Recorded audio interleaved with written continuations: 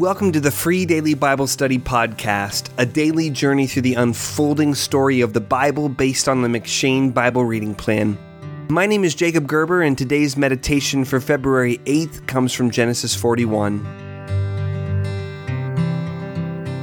Despite the fact that the cupbearer had promised Joseph he would remember him and work to free Joseph from prison, 2 entire years pass without anything happening to rescue Joseph.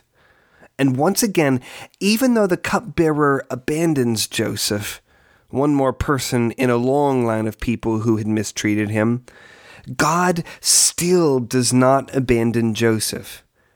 By the hand of God, Pharaoh has a dream that deeply troubles him, forcing him to find anyone in his kingdom who has the ability to help with its interpretation.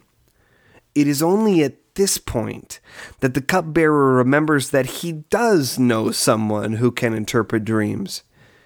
And with that, Joseph is raised up out of prison, shaven, given new clothes, and set before Pharaoh to interpret the dream. So, Joseph interprets the dream, explaining that God was telling Pharaoh about the next 14 years.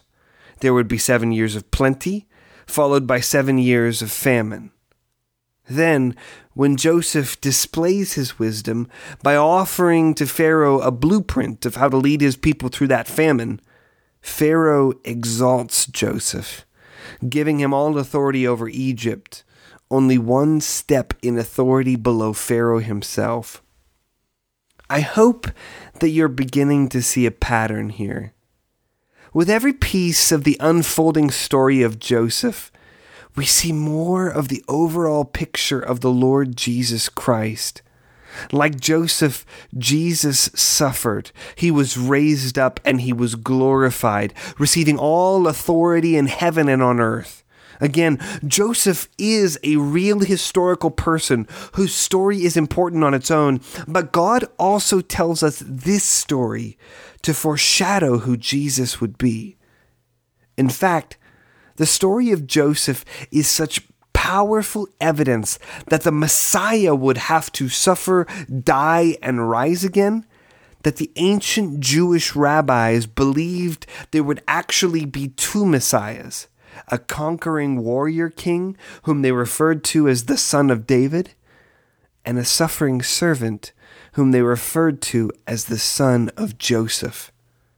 They simply couldn't imagine that one Messiah could fulfill both roles.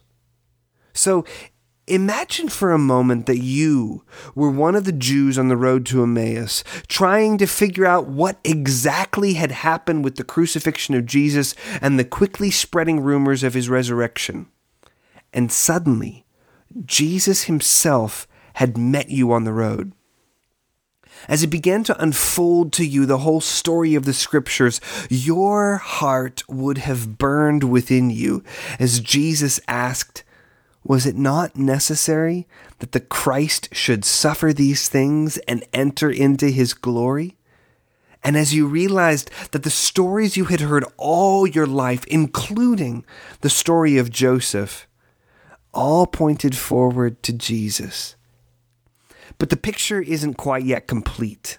We'll continue on with the story of Joseph to read about his reconciliation with his brothers in tomorrow's reading.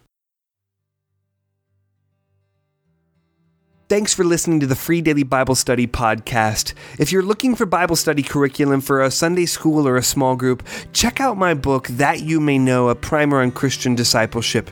It's a close study of 1st, 2nd, and 3rd John that explores what it means to follow Jesus as a disciple. To learn more about the book or to download the first 2 chapters as a sample, go to freedailybiblestudy.com/thatyoumayknow.